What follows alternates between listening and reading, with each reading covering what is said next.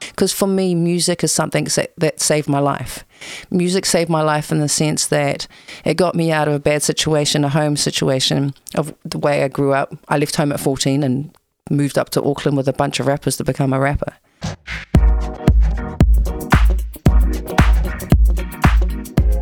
Kia ora and welcome, friends, to episodes 5 and 6. We're going to blame that on Apple's zero numbering on a promo. So episodes 5 and 6, and the guest is Tere Moana Rapley. Can you believe it? 5 episodes in, and I have the voice of New Zealand hip hop. What a goddess. So this is also interesting for me because Tere is an old friend of mine, and I actually did hit on her when I was very young. So that becomes up as well. So we're actually old friends who haven't seen each other for a while, so we do talk at quite a pace in the way that old friends do when they meet. So it's turned into a bit of a get-together more than an interview, so I reckon we should do another one straight away. I've also found out that we're going a little bit more global than I realised, so we're going to have to tighten up on our sort of clickiness. So in the previous episodes you would have heard Simon mentioned. That's Simon Grigg, a record label owner and just general journalist and management and lawyer and just a sort of general music guru dude in the background. So Simon Grigg. You'll also hear the words Murray. Murray Kamek is also a record label owner and ran Rip It Up for all those years as well. So Rip It Up is a music magazine in New Zealand. The people you're going to hear about today, the main name that comes up is Gerard Tahu. Gerard Tahu is a skilled bass player, percussionist and programmer from Hawke's Bay who blew up in Wellington doing lots of reggae. Oh man, he just did a lot of work as a session musician, but he blew up with Gifted and Brown, which was King Kapisi's first sort of incarnation. They were really a polished R&B hip-hop act. They made us all look a bit shabby. Who came before it? Who's we? So Tere Moana, episodes 5 and 6, we'll call it episode 6. That you've just heard 5. This is episode 6. Tere Moana Rapley. We've part 1. Let's call it part 1. Awesome. Also, this episode was brought to you by The Rock Shop and Rode for supplying the Rode Podcaster Pro, which makes this all happen. Okay, heaps of love out there. Let's go, Tere Moana Rapley.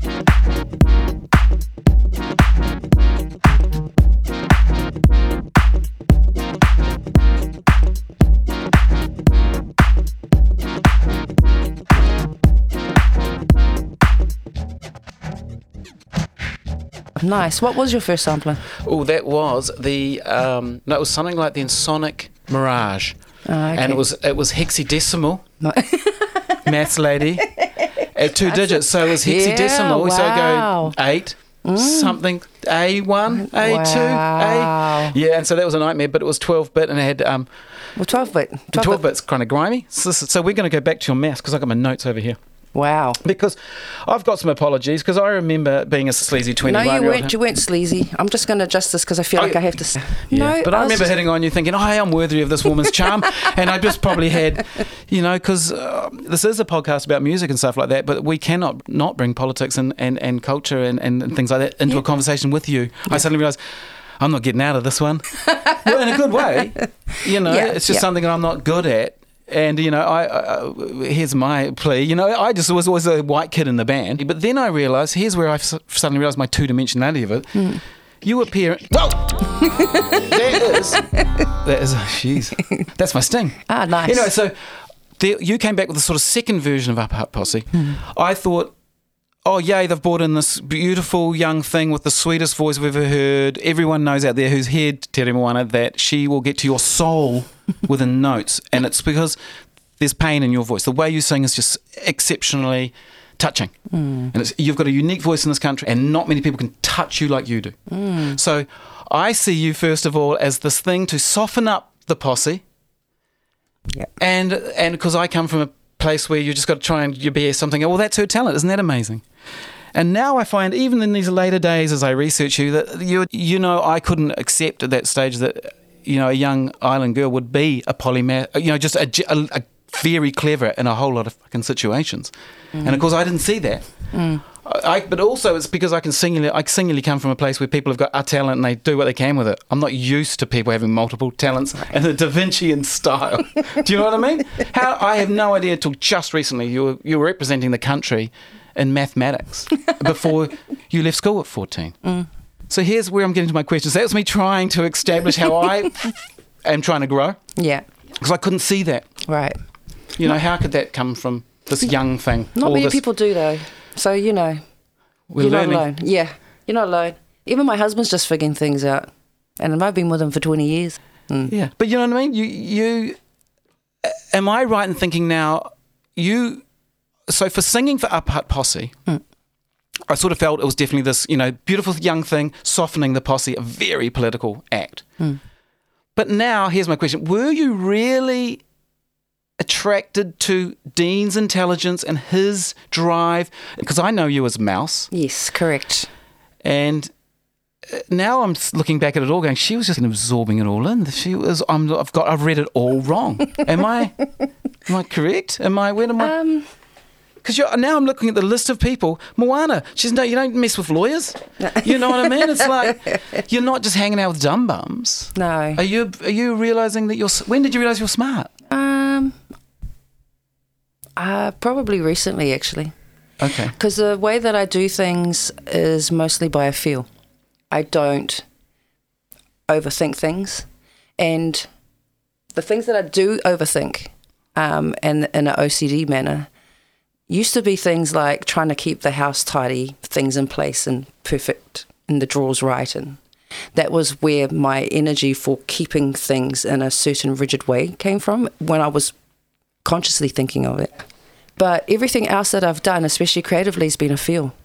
And I mean, I got to a point when UHP came up here maybe about 7 years ago, and they asked me to jump up with them, and I did. And the brothers ended up having a fight on stage, like a verbal fight, and I just sort of backed away and remembered why I wasn't part of the group anymore. So the feeling of jumping up with the boys was like, yeah, let's jump up and do it. And then I was like, you're both batshit fucking crazy. That's why I left. But I will always see the half glass full before I see it empty. So... positive cynic. I think that's how I live my life. Yeah, and that's pretty much how I would look at things. Like with my work, with my day job, I just sort of realised the enormity of what I was writing, and that a company like PwC would actually deliver what I've done. Right. I've got a conspiracy theory because I know how to build them now. I've worked out how those retards think. So, if Rodney King had never been beaten by a fascist police state, you would have met Public Enemy's management. I can't remember their name. Probably to Jive Records. So basically, I reckon you would have been caught by management. They would have told you that's not how to sing. It's too pitchy. They would have destroyed you. Yeah. There we go. I think you might be right in that. I mean, because there have been other opportunities, but I think that the things that have happened in my life have happened for a reason. And I mean, when I got offered that opportunity to meet, her name was Sandra, is all I remember, was the manager at the time. The posse went over to the States. Oh, no, it was the More Hunters went over to the States, was the opportunity to meet up with this person. But yeah, you're probably right, and I do think about it. I mean, there's been lots of different times when I've been in spaces, especially around music, which I guess added to me pulling out of the industry 20-something years ago, because my children at that time had more of a priority. There's only so much you can do in terms of partying and going out, and I know lots of people think I'm a good girl, which I generally am, but I've done lots of stuff as well. Not bad stuff, but I've done lots of different things. And so I get bored with it. And while I see my peers who just love being in that space at the time, I was like, I'm about done with this. There's nothing that can beat you holding your firstborn child in your arms. No, kids is kids is kids. Yeah. You know, the switches just get flicked. I mean, that's why I am. I've been away for 16 years. When did you, because I do want to talk about music, or who did you see that you decided you were going to start programming? Because I really don't know. How I got into programming was probably hanging out with Gerard, because actually it was prior to that, because I'd met Steve Regulus, was a good friend of my partner at the time, and of course, I'm attracted to geeky white dudes, so I was like hanging out with him and asking him what he was doing and how he's doing stuff. And he had an Atari set up, and he had Dr. T's. Yep, that's come up before. Yep. Yeah. Links in the show notes. Yeah, yeah, okay. Yeah.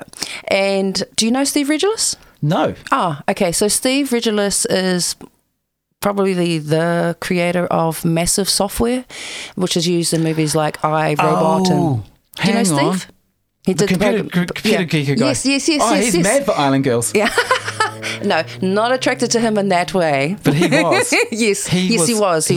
Yeah. But we didn't have that type of relationship. Yeah, he was savant. Brilliant. Yeah, yes, absolutely. Yeah. So that's what, and so if you're talking about intelligence, that's the sort of intelligence that I would be attracted to, not in a sexual way, but in a way of wanting to talk to someone who could absorb. I need to absorb more information. Yeah, no, I was never saying attracted to in that way. Yeah. I just thought I'd make that clear. No, I just meant earlier too that you were. I've just realised you were attracted to intelligence in a way. Yeah. It's not. You're not just stumbling along.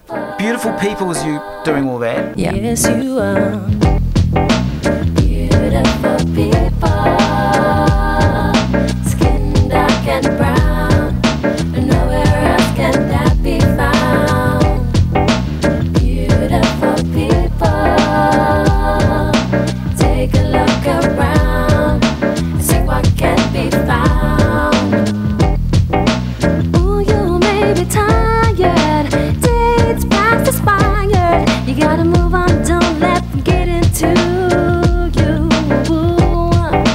Downtrodden and weary, long journey. Try not to hold on to anything that ain't worth holding on to. And that's got that early sort of sampled chord vibe. Oh yes. That's sort of early production stuff, eh? Oh yes. Yeah, that was off a Roland S550, I do believe. Was that Gerard's old one? Yeah. So he stayed with my partner and I at the time before he went over to the States to go and play with Sugar Pop. Mm-hmm. And so he left a large phone bill, and part of the payment was leaving me his gear. Who was the phone bill for? It was his phone bill. For who? Sugar Pop. Oh, was it? Okay, yeah, just trying to suss out everything. And Lexi was staying with us at the time. And so he left his gear with me, and I started playing with it, part and parcel of some of the stuff that Steve had as well. What was triggering the S550? What was triggering it? What were you saying? It was the module, and I had the green, the black screen. VCA they call it or something. Yeah. Like just green, one colour. Yes. Oh my, I did that too. Yeah. Holy poos. Yeah. But what was the sequencer? You can't remember what the sequence was. Was that Dr. T's running that on some? You weren't running an Atari then. No, I was running off Atari.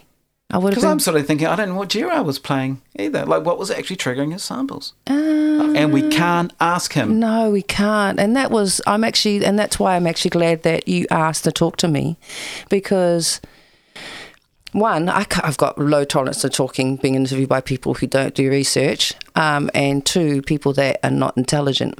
So I'm halfway there.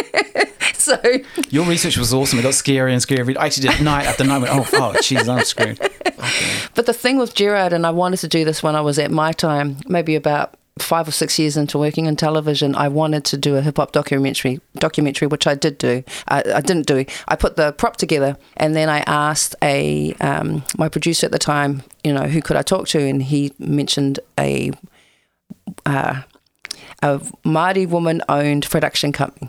And I thought this would be great because I'm brown, I'm a woman, it'd be great. I go talk to her, and so I sent it to her, and she ended up ripping the prop.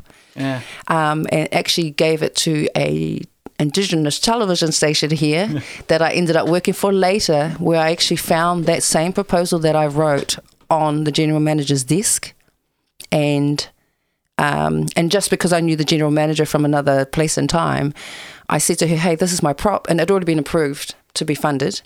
And she said, oh, no, it's not. And I said, look, I've just actually looked through it real quick and it's exactly my prop. And so the next day I brought in my prop with copyright date and stuff on it. And the commissioner went page by page and said, this is exactly the same. And I was like, yeah, so you need to kill this, which they did in the end. So that was my attempt of trying to, it was quite yucky. And I was doing my best to, because if you can imagine back then, what is it? I've worked in Māori television. I know what goes on. It's not heaps of kai and then stab. Correct. Oh, you're correct. I was there for 10 years. But it's just that proposal for the documentary still there.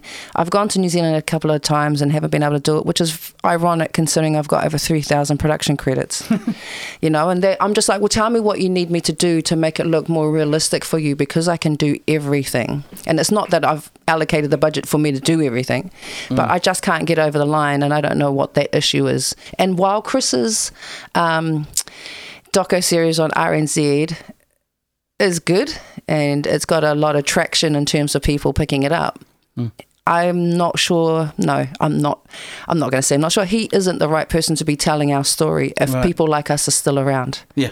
Including yourself. Right. You know what I mean? Yeah. So if you've got a knack for telling a story and you are able to pick on specific points that helps to tell the story, not twist it into what you want it to be, then I'm not interested. Yeah. So I'm quite picky in that sense, because do your job right. Yeah, no, thanks for coming on. I want to find the heart of people, really, and that's what I said to my wife. Well, if that's what I want, I'm on the right track. So I want to. What's behind the hearts of these people that want to, with no money out there, go and spend a lifetime doing it? But Gerard is the drive of this. Yeah, putting into ground was rough. Yeah, that was a weird weekend. George Napier goes, "Geez, run well." And initially I thought of your George, because Gerard to me spelled with a J. Yeah. It's just one of those names. G doesn't come to the name. I thought of your George. And I went, I hadn't seen him. Maybe he's, because nothing's making sense. Yeah.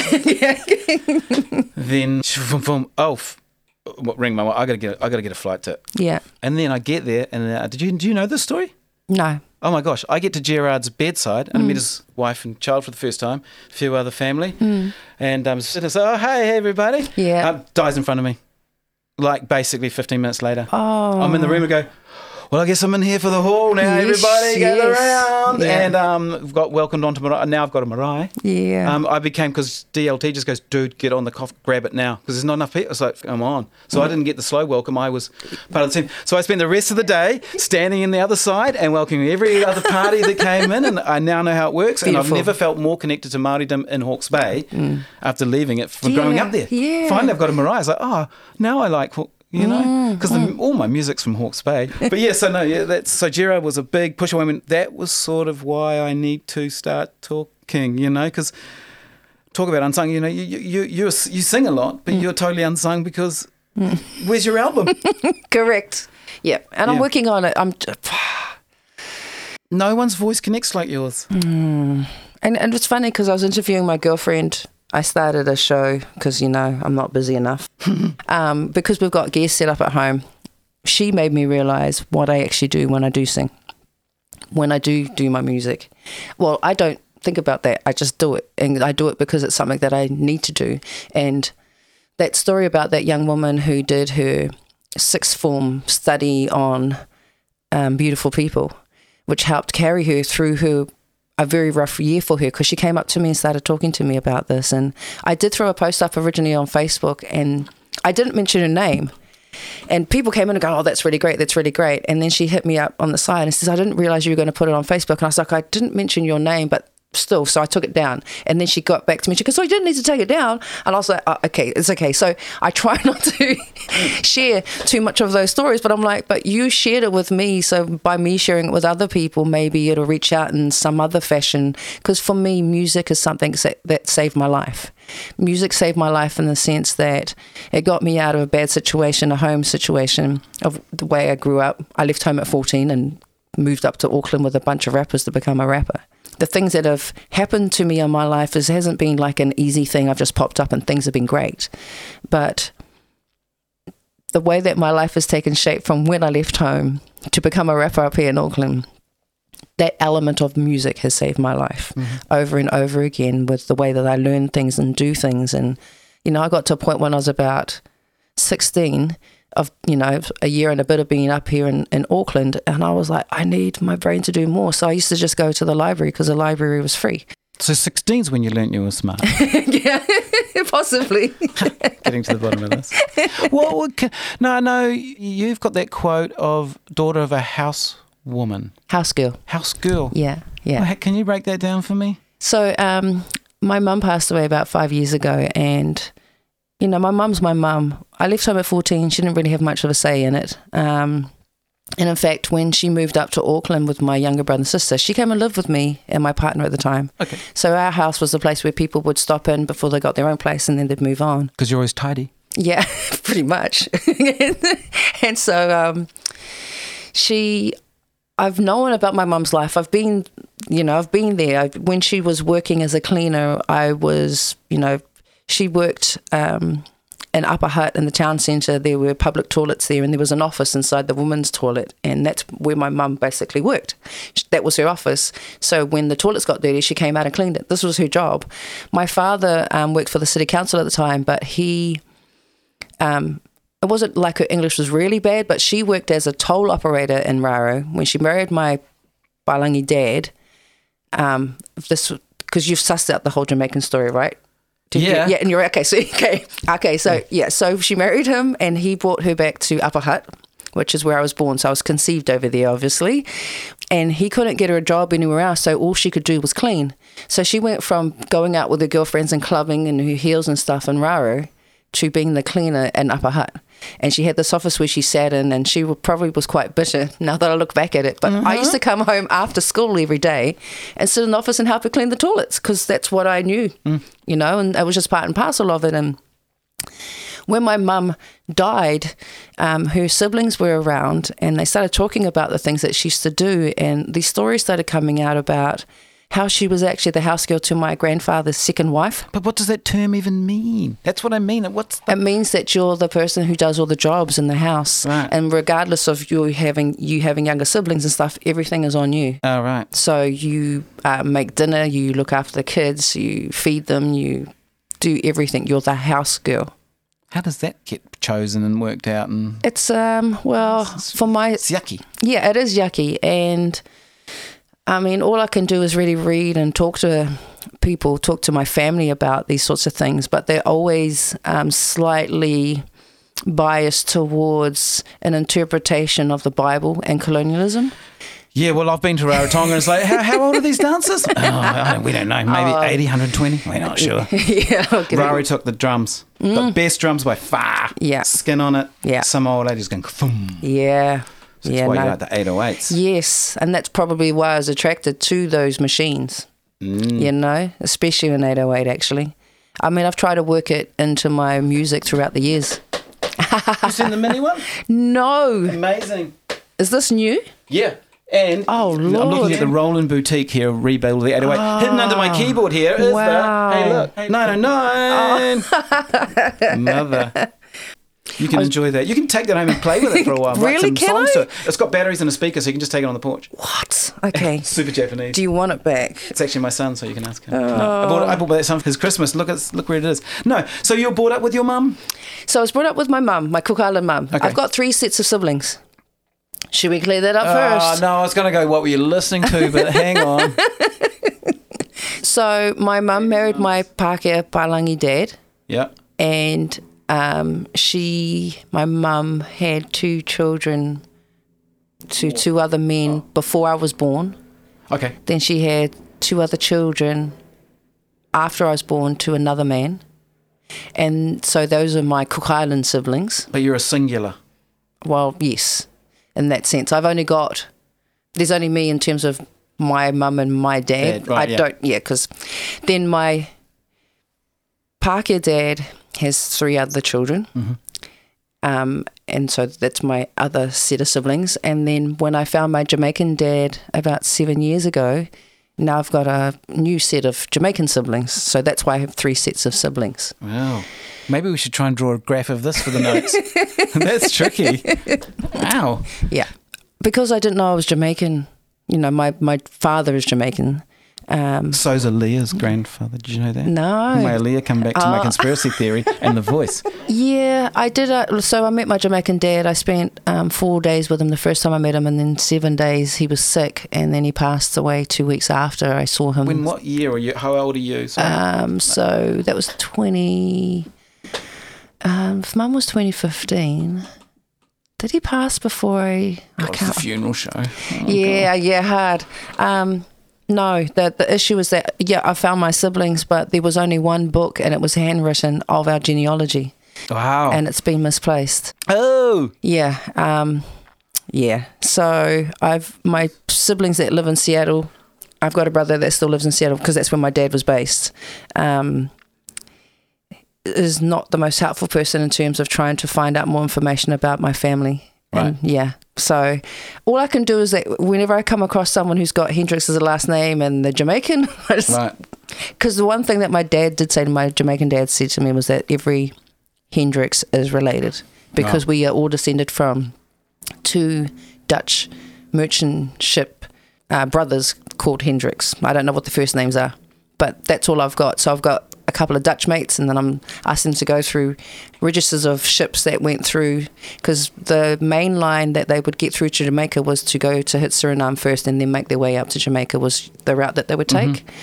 So Suriname is the other place that we can look at. And that, when I met my dad, he also said that my great-grandfather set up a business in Cuba, so we have a connection there as well. Oh, cool. So I could go to those places and ask for Hendricks, but I haven't been able to do that yet. Get the cash together for that. Yeah. Hey, you were travelling in I'm just trying to go back to my notes. The Ritman Library Yes. with Dr. Sis van Hertman. Yeah. That's some real Yeah. Holy. It was incredible. So I don't know if you figured this out. Now listen, rappers, here's a story you weren't expecting. I'm real geeky. That's the thing. People don't realise that. So my first holiday by myself in 25 years with no children and husband or nothing, just me. Awesome. And my bestie went over. I met him over there, and then he left me in Barcelona because he goes there every year. He left me in Barcelona in an apartment that he has for about 5 days. So I discovered Barcelona by myself, which was awesome. Then in that time, I flew to Amsterdam just for the day to go to the Embassy of the Free Mind that holds the Ritman Library. And you can have a guided rare book tour, and I called in the cab on the way there to say, can I please book it? And they said, yep, we've got no one booked in there, so you've got it. And Dr. Sis van Hertman, she was supposed to do it for an hour, but she did it for like 3 hours and just completely blew my mind. Because in this library of 27,000 manuscripts and books and so forth, it's based on Christian Hermetic Gnosis, and they utilize the Bible as a way to, I guess, explain life. But more importantly, when I was sitting with her and going through these books, and we were talking about the reasons why these books were written, how they were pulled together, what were the themes that were running out of these books that are there, is that they look at how vibrations and frequencies are an important element of being able to center yourself before you delve into areas of science and nature. So This doesn't sound like Christian talk. But it is. This is the thing. This is their interpretation of their Bibles that they have, which is very different from the Bible that was brought to the South Pacific. Mm-hmm. I'd say that a few books were taken out of the ones that we have, and the interpretation of it is whoever's delivering it, right? Yeah. So the building that the library is housed in is called the House with the Heads, and it was utilized in the 14th and 15th century to house people who thought differently from the mainstream religion at the time. Wow.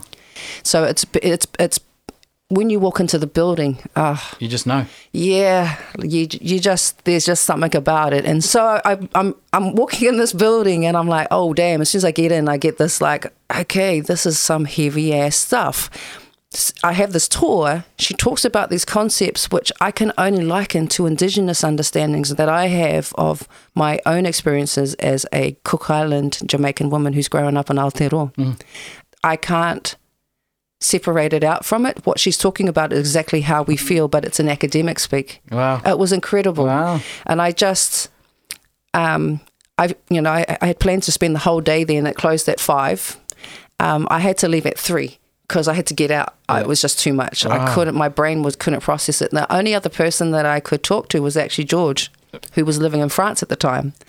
George, we've got so many Georges. George right? Nuku. Okay, Yeah. We discovered at the same time separately that in a certain period of time, the definition of religion and spiritual had been switched around, and this was part and parcel of promoting religion. So religion used to be not about just paying homage to one God, but to many gods, and spirituality was the one that was actually just focusing on the one God. And it was switched around to make spirituality look crazy because you pray to many gods. Right? So that understanding was switched at a certain point. Funnily enough, when capitalism was introduced. Yes. So Because I'll hold it because it's here. It's in your lyric of your new song. Got it here in my notes.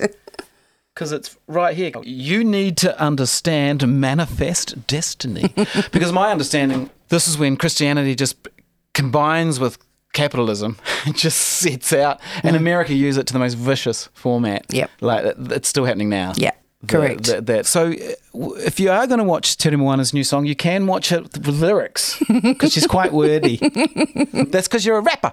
Yes, that's right. Yeah. That's why it is wordy, and that's why the I'm quite careful with the words that I utilise in all of my songs, because you don't want to have any words that you're wasting.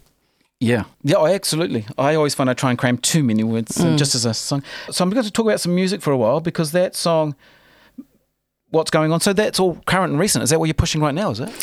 Yeah, I wouldn't say pushing, but that's what was supposed to happen. It got released just before we went into lockdown. Oh, right. But it's not every grandma and granddad to get out there and make some trap beats? No, it's not a normal thing, but our eldest boy, who's 27 now, he's been making beats for quite a while, and so he's provided quite a few beats for my album. Choice. That's what you want to know. Yeah. Yeah, my son's doing it now. It's just like, he just bought it. Shay's oldest just walked past with a saxophone. Looking like Dallas. Yeah, beautiful boys. Yeah. Yeah. Because remember, I've been writing for 30 years. Yes. And I've been writing about the same things. It's just that maybe now people are more able to understand and possibly accept some of the things that I say in my songs. Like Full Woman isn't a song that I wrote, but Full Woman got taken off A-Rotate. I know, but I've got that here in my notes. So how did you think that was going to get banned? Did you have a plan for that to get banned? What really banned it? Second verse? Yeah, probably the second verse. But yeah, I mean, the fact that, was it Broadcasting Standards Authority who did they go and complain to? Because I was thinking, who's just got to handle that material so carefully? Yeah. How did that play out? Did it play for a while? That's a weird story. I think it got played for about a week or two. I remember Kirk, whose last name? Harding? Yes, Kirk Harding, when he was at BMG. When it got released, the label was happy and it looks beautiful, wonderful, great, let's get it out there. They pushed it out there, and then I remember him calling and saying it was taken off the radio. Someone had complained about the content of the song. And at least people are listening. Yeah, that's right. But who's... BMG, yes, I put it out. Yes, yeah. Sorry, I mentioned them twice. How dare they? Well, it was the radio stations, someone who took the complaint to the radio station seriously, so that's why. And I think, was it a New Zealand Air funded...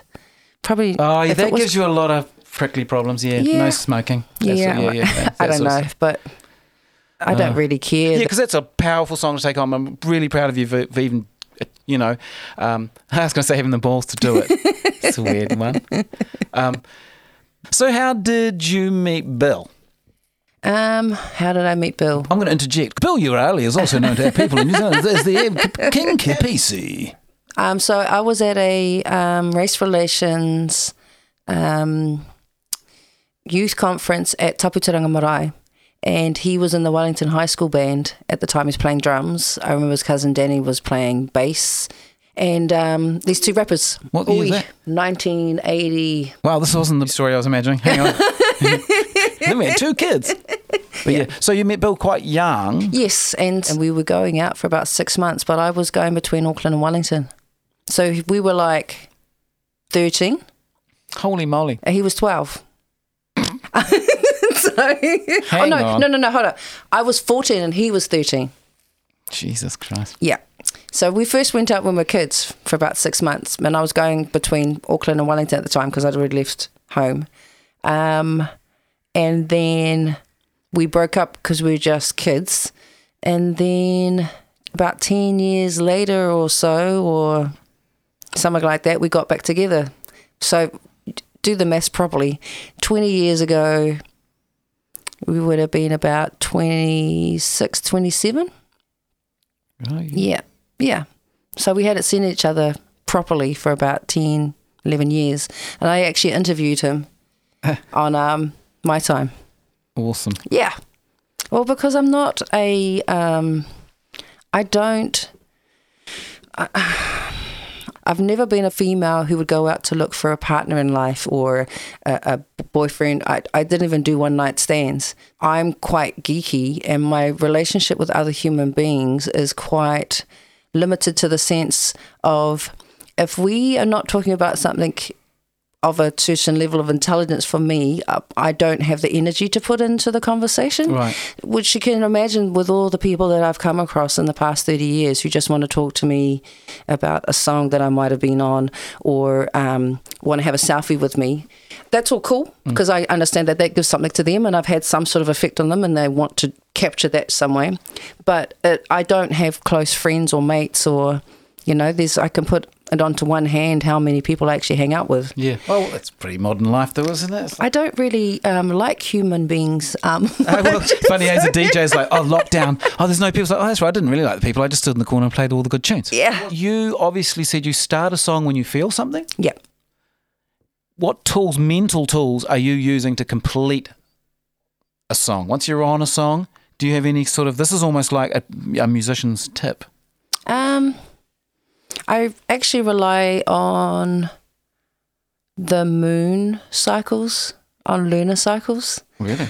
Well, I write when I can feel it, and that's because the vibrations and frequencies that are coming off that track resonate with me. If they don't, I can't write. It's the same with, if the energy that the earth and the sun and the moon are giving us is off, I can't write. So there's certain times, and I'm in menopause, there's certain times in a month where I can't write, and that's because the energy of the moon is lower. Right. And so once I sort of figured that out in my brain, I know that there are certain times when I can write and certain times when I can't. And it's not, if I was connected to a record label that was paying for everything, and I know that I would just have to write because I've had to go through that before. But I like this space better, so I don't put any pressure on myself. Obviously, taking 30-something years to do my first album, I don't put any pressure on myself to have to complete things in that sense, because it has to happen when it happens. Yeah. And it's got to be right. Well, if I did go hundies and go, I've got to finish this album by this and this, because my poor son, who wanted to release an EP, was like, I've given you this track, Mum, you write to it, and this could be the first. That was supposed to release in July. Right. And, I just said to him, I just haven't had the time to sit down and really work on this and focus and get this right for you, son. So it's going to have to happen when it happens. And of course, he's just like, that's right, because my mum's a tree-hugging hippie. And that's just the way that it just has to happen. And also, I don't want my son to start getting into this whole thing of, it has to be done by this, and this is the type of genre that's happening at this time. Yeah, it's all over. Deadlines are over. Yeah, that's right. So I write when it's right. People thought that I released this song in response to COVID, but I actually recorded the video in December last year, and the fact that my son that is wearing a mask in the video is got nothing to do with COVID. Right. That's just his thing. He loves Naruto, so he's wearing, and he's like, I don't want people to recognize me. I was like, okay, well, don't wear that mask out then. Hey. But yeah, that's just what happened at that time. The lyrics may be apt for the period of time that we're in, and the space that we're in. I didn't go, this is the song I'm going to release because this is what's going to happen. I released the song because that's the way that it happened. Right. It wasn't purposeful in that sense. Right. And for each song that I write and decide, because I want to do music videos for each of my songs, because I'm like, why not? I'm going to make music videos, because someone was asking me this question last night, actually, and I was like, I don't know. I just got to finish writing the strategy, and then I'll start thinking about that. It's not something that, even with the live streaming show that I've been doing on Facebook, I'm not prepping. I text my mates are you free on Wednesday 6:30? And they're like, yeah, sweet, come over. The show can only happen with people that I know and love. And so that's what it is. I don't have sort of an idea of what we're going to talk about or nothing. I really am just going freestyle. Yeah. I was wondering, as you're saying that, when people say, I don't know, it all just came to me. I wonder if we could back time dates and Luna. You know what I mean? I wonder if like Jolene came out or whatever it is. You know, there'll be someone who said, came in 10 minutes. Yeah. We should look at the Luna song. Every time we should, there'll be some serious research for a geek out there. Every time you hear someone mention they wrote a song in 20 minutes, try and find the Luna calendar of that time and date and that place. Yeah. I reckon. There'd be something. Hell. I've got to ask my official unsung songs. Okay. The one that changed you when you were a kid that made you think, this is music, I love it. Oh Lord, maybe a Shaka Khan track. Is that what you're talking about? Yeah, what's made you go, I'm going to do music, I love it. No. Shaka Khan's too hard to sing. No. I can't sing like that. That sounds tough. The album that's What You Gonna Do For Me, and it's the Night in Tunisia track. That's is a not a remix, but a version of Night in Tunisia by Shaka Khan. What am I supposed to be Googling this? Hang on. Sorry, off mic.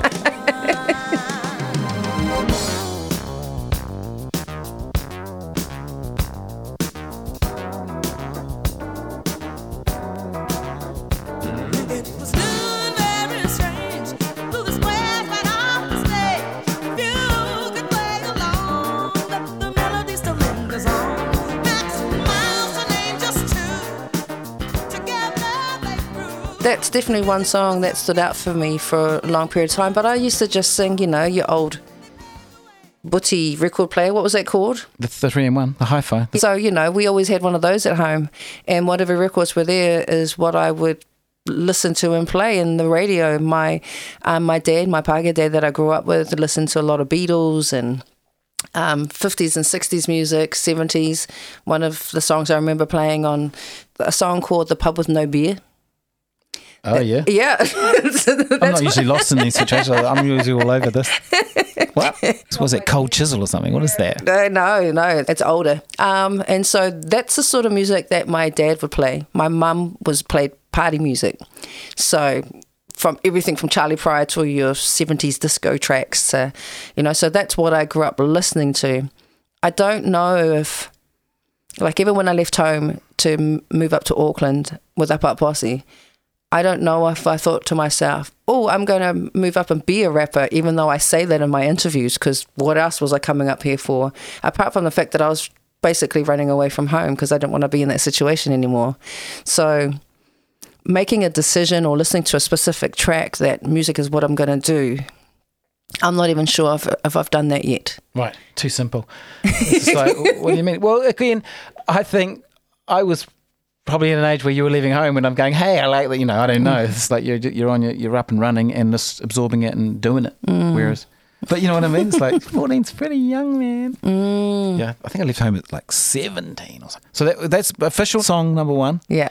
Very grey answer. It wasn't perfect, no. It's all good. Charlie Pride. No, and then I'm going to try and play the whole song you're almost proud of being a part of. What do you feel proud of? So I'm not trying to say this has got the best chord breakdown or whatever, just what you feel proud of doing.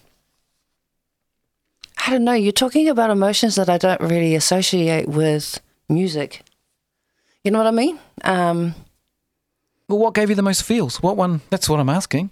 Because feels is all we're trying to get out of everything. Yeah. So it's like, what was the song you thought, done it? Just never satisfied like the rest of us. Yeah. It's all shit. I like the one I'm doing now.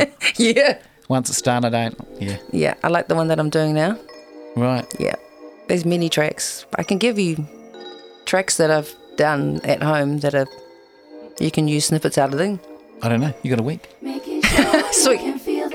Here right now, glad that you could make it. Do us proud. To be or not to be what? A question somehow. Still I rise despite us. Like I remember got asked in an interview If I had a superpower in bed, what would it be? And obviously I didn't hear what other people said. And I was like, oh, well, I think it'd be really great if, if I was talking to President Barack Obama, because I thought they meant superpower in that sense. Oh, right. That's not what they meant. And you know what they meant now. Able to go to sleep real easy without worrying about everything. Yeah. That'd be a good superpower. Yeah, so someone said like a motorized tongue or some shit. So then I realized, that was the context of the question. So my point is that when people ask me things, my brain doesn't necessarily work in the way that the majority of the rest of the world does. It goes to another place. Right, yeah. Either Russia, China, or America. Hey, well, thank you very, very much for coming in. And not answering any of your questions. Well, no, it's just the way. Well, I've got so many other things I was going to talk to you about. Like, you met the Neville brothers, and I thought, when I always saw the Neville brothers, I went, they're Māori. Look at that. You know? Yeah. You know what? They must have felt so comfortable getting here. Yeah. Like even the back photo with the tats on the, whatever the holding it is, talking stick or something, eh? Yeah. I mean, we went to the Neville Brothers' house when we went to New Orleans and played the Jazz and Heritage Festival. We went to their house. They hosted us with their family. Big-ass family. Heaps of food. Heaps of crawfish and big-ass woks, like a... the real thing, eh? Like a paella, you know? Yeah. So, like, it was full on, and there was a lot of love in that space. And we did a couple of gigs with, I think they were called Deaf Generation, which was the sons of the Neville Brothers. Wow. Their children also had like a rap group, so we did a gig with them as well. You know, we hung out with them a little bit. I mean, even that, I didn't really understand the enormity of it. It's just like I didn't understand when we sat down and had dinner with Minister Louis Farrakhan, not realising that he was one of the most feared black men at the time. But, you know, so when people would ask me in an interview how it was, I was just like, well, he was just really lovely. He was like somebody's grandfather or father. Right. And I rolled up. This is the thing. I rolled up in my Jordans, tracksuit pants, and those black jackets with the lining that's orange on the inside that everyone used to wear back then. MA1s or something? Yeah, I rolled up dressed like that. And females are supposed to wear dresses and skirts. But I rolled up and he sat me next to him at the table because he was probably like, nobody told this young woman how to dress. And he didn't scold me. He made me feel comfortable. And, we sat and spoke. So I didn't realise that as a 17-year-old kid, that's what that situation was. It wasn't till later when I'm contemplating these things that I go, oh, yeah, that was sort of... No, your celebrity list is quite impressive. Yeah, but I look at everyone that I deal with in that sense as peers.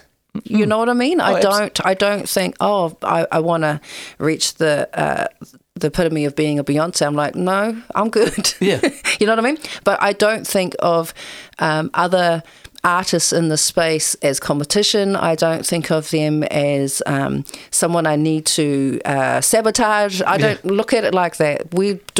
I'm doing my thing, you're doing your thing, and that's what it is. When it comes to the whole celebrity status thing, again, they're human beings first to me. Yeah. So I may have met quite a lot of so-called famous people, but to me, they're just people, and I don't.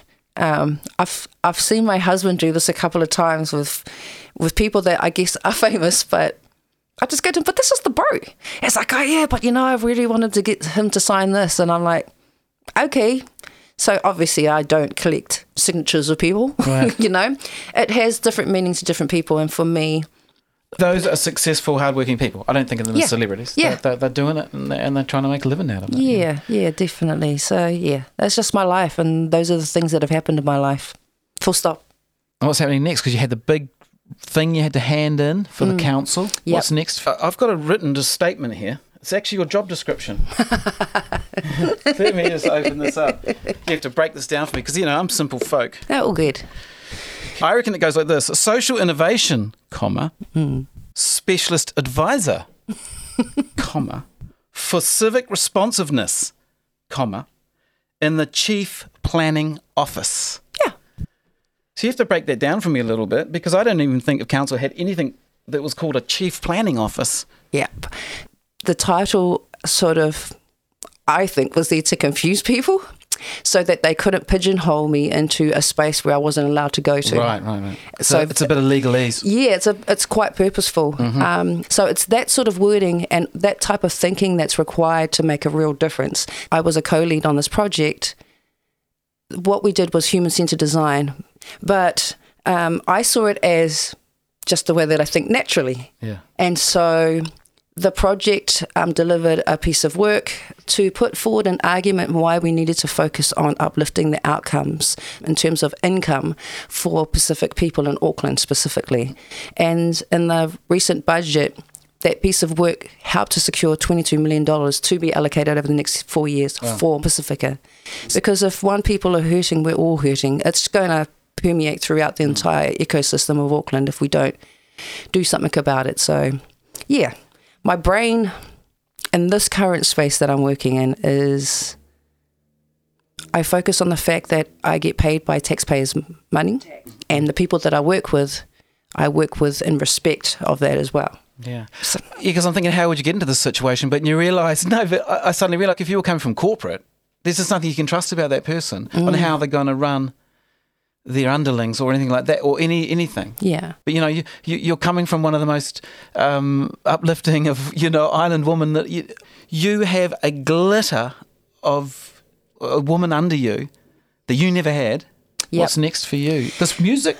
What are you doing? Music. I got songs. Choice. No, I'm keen to listen. So working on the album is like, it's been done about 7 times, and so you know I've got around 200 tracks at home that I need to decide on what I want to do with them.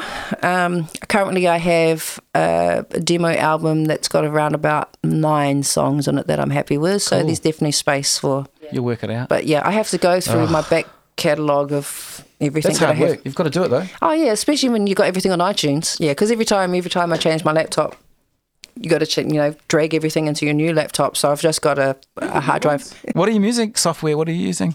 Just Logic, and I've got like a little Focusrite. That's my portable setup that I have. When I went to Barcelona, I took that with me and recorded stuff on the. That's all you need. Yeah, it is actually. But at home, we've got a full studio setup with Genelix and NS10s. Running I don't even know what version of a Mac is anymore.